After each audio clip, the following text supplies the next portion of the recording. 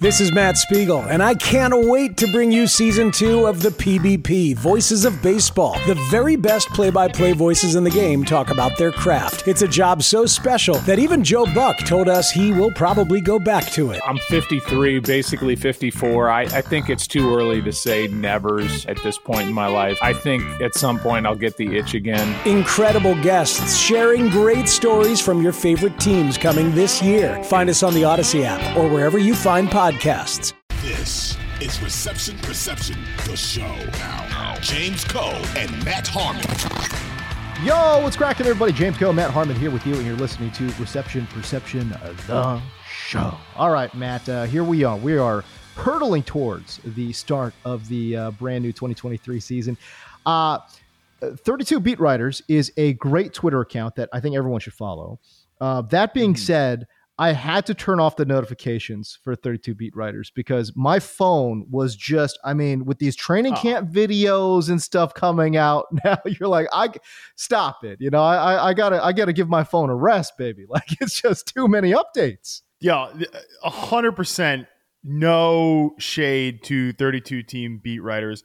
Great account, great follow. They have a podcast now. They have a podcast now too that like people should check out. I've heard a couple of good interviews on there.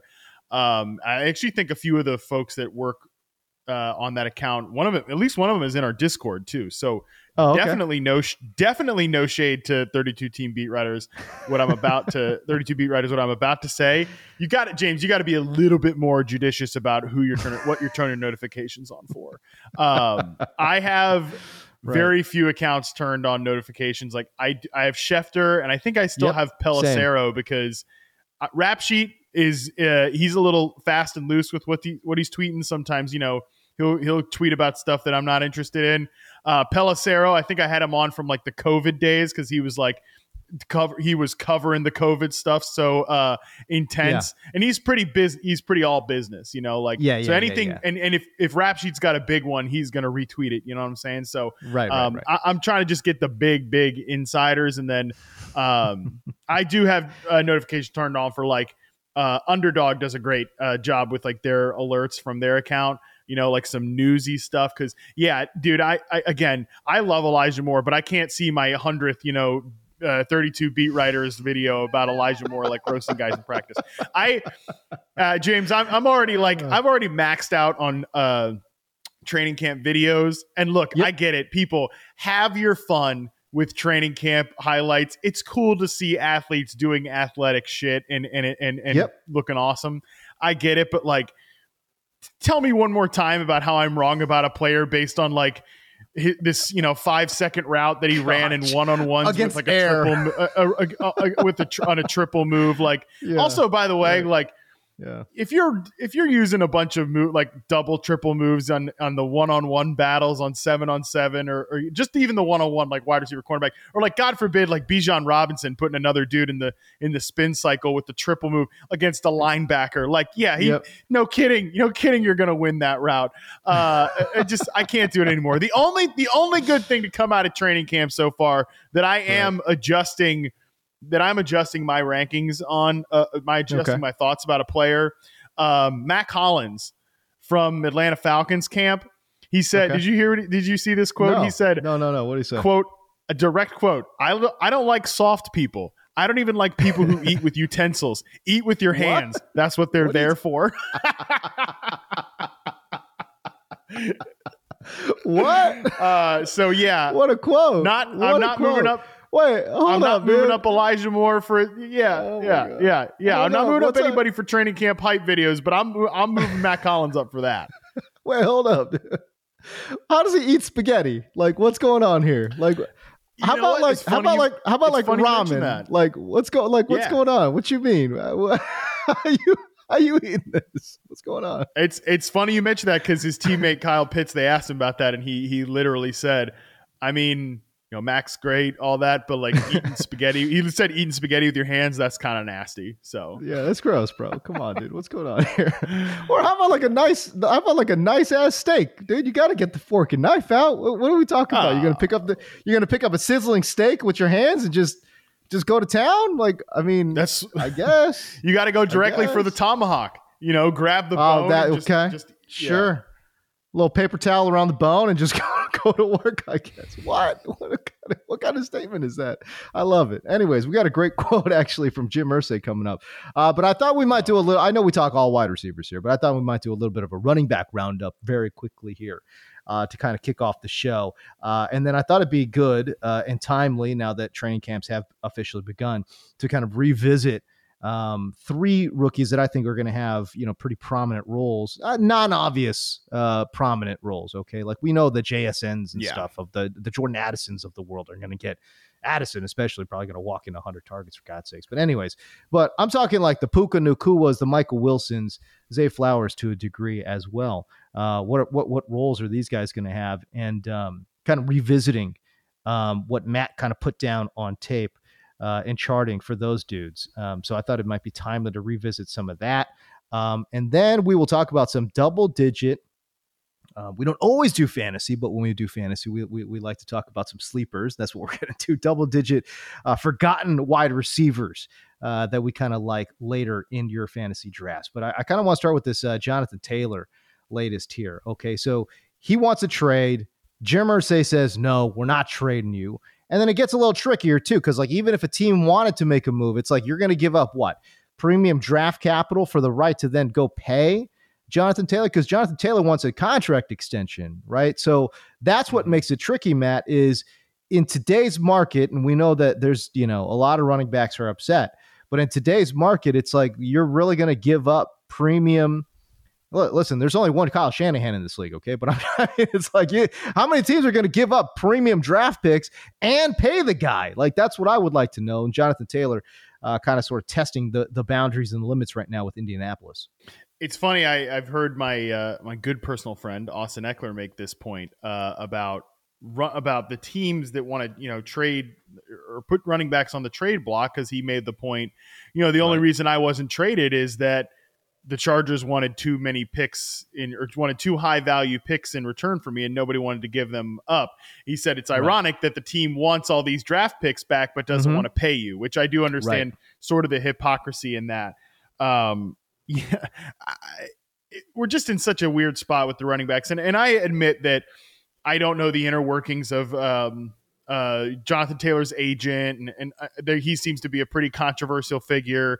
I do think it's a little, Taylor's not participating in camp right now because of an ankle injury, but the team is also saying they might put him on the NFI list because of a back issue. So maybe the timing of trying to get this extension is not great. But I just think we're in such an odd spot with running backs where these guys, I mean, who's been the best player for the Colts the last 2 years? It's probably been Jonathan Taylor.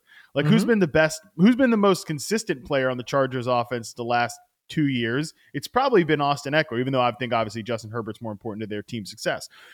Definitely you can't tell me there's a defensive coordinator out there who's like, man, I'm really scared about Daniel Jones, and I don't really care what Saquon Barkley does to us.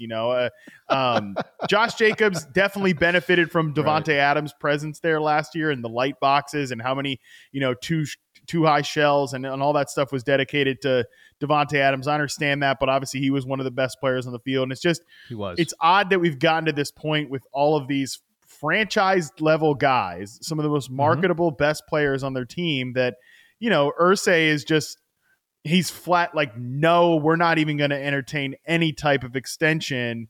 I don't know who thought it was a good idea to let those two guys meet one-on-one. I mean, what good was going to come out of that? I have no idea. Right. That was a bad idea. So it's just, I do kind of, I know we'll talk more about the Taylor thing specifically, but my one thing about that I'm thinking about running backs right now in general is like, when do we get to a point? Is it 2 years from now or something where, quote, the market, because these guys don't really get to hit the market, but like teams decide, oh, you know what? Actually, it is a market inefficiency to have a great running back. Like the Titans certainly aren't pissed about Derrick Henry's contract, and he's been the identity of the team. You mentioned Kyle Shanahan pulls running backs out of his ass every year, but he's like, you know what? When there's a unique situation to get Christian McCaffrey, I'm going to go get Christian McCaffrey. I'm gonna do it. Where would the Browns be without Nick Chubb? So I do think we'll get to a point where the tides turn with running back, but I'm just not sure that's going to happen this year or with Jonathan Taylor specifically. Hey everyone, this is Brett Boone. Would you know it? I've got a podcast going strong in our 4th year. Tune in as I sit down with my friends, some of the biggest names in sports, media, entertainment, for a lot of fun and in-depth conversations. As you know, baseball's been my life. It's been in the family for a long time, but it's a lot more than that here. It's sort of like taking a ride in a golf cart around a beautiful track. Join me every week for multiple episodes on the Brett Boone Podcast, available on the Odyssey app or wherever you get your podcasts. You know, I feel like Jonathan Taylor hasn't built up enough, I don't want to say cred, but it's like, look, he's following a 2022 season where I legitimately called him one of the biggest fantasy football busts of all time. Because he was. He was the consensus 1.1, and man, he absolutely crushed you in fantasy football. But to your point, in real life football, Jonathan Taylor, probably the most important player on that team over the past 2 seasons, maybe the past 3 seasons, to be honest with you. He's been, it's his 2021. I mean, he was just fantastic, So, again, it's like, I think I'm with the running backs in this one. And I understand the argument of like, oh, they're so easily replaceable, which is like, that's how false of an argument is that? It's like everyone in football is replaceable. I mean, other than the great quarterbacks, right? Like you go from your starter level quarterback to a backup. Okay. It's a cataclysmic fall off, right? But I mean, your left guard, your right guard. Okay. These guys are still getting paid. You know what I mean? So the one rule in football that's really been true is if you play well, you get paid. And so it seems really disingenuous to then say, well, running backs are so replaceable, so we're not going to pay them. But it's like, yeah, but literally every position on the field other than quarterback is that way. You know what I mean? Like, you can't tell me again, when we're talking Pro Bowl, all caliber guys, what is the drop off between like Sauce Gardner and the backup cornerback? It's pretty significant, but it's not like you're getting a 0. You know what I'm saying? So I don't know, man. It seems like a very disingenuous argument to say, well, Jonathan Taylor's this great player. Josh Jacobs is a great player, but his backup would give us 80% of what Josh Jacobs. No, he won't. You know what I mean? Yeah. It's like he'll give you some production for sure. Yes, he will. Absolutely. But he's not giving you the game breaking ability. He's not giving you the I'm going to make yards on my own type of ability, the touchdown making ability that Austin Eckler gives you. These guys aren't giving you that. I mean, for God's sakes, look at what the drop off was from Austin Eckler to his backups. I mean, it's not even, we're not even in the same realm now, So I really don't understand that part. But I'll tell you what. Regardless of what the financials are saying, this quote from Jim Irsay is just an all-timer. If I die tonight and Jonathan Taylor is out of the league, no one's going to miss us. The league goes on. We know that. The National Football League rolls on. It doesn't matter who comes and who goes. It's a privilege to be a part of it. If I die tonight, no one's going to miss us, man. Harmon, what a quote from Jim Irsay. Golly. I mean, what a quote from Jim Irsay, who I had a podcast producer today call him Jim wrote in that podcast outline, remarkably online owner Jim Irsay. And I mean, that has got to be the case. It was a great time for people to resurface all of the like absolutely insane things that Jim Irsay was tweeting in 2011. When he might have been having some off-field trouble, Jim Irsay. So yes. Yeah. It's just, I just wonder what it does to the culture in the locker room too. I wonder what players think about it. And it is hard to know for sure because, again, I am sympathetic to your point about Taylor, I don't think was a bust because he played poorly last year. I think he was dealing with injuries and he's still dealing with injuries right now. And I think that's the biggest thing.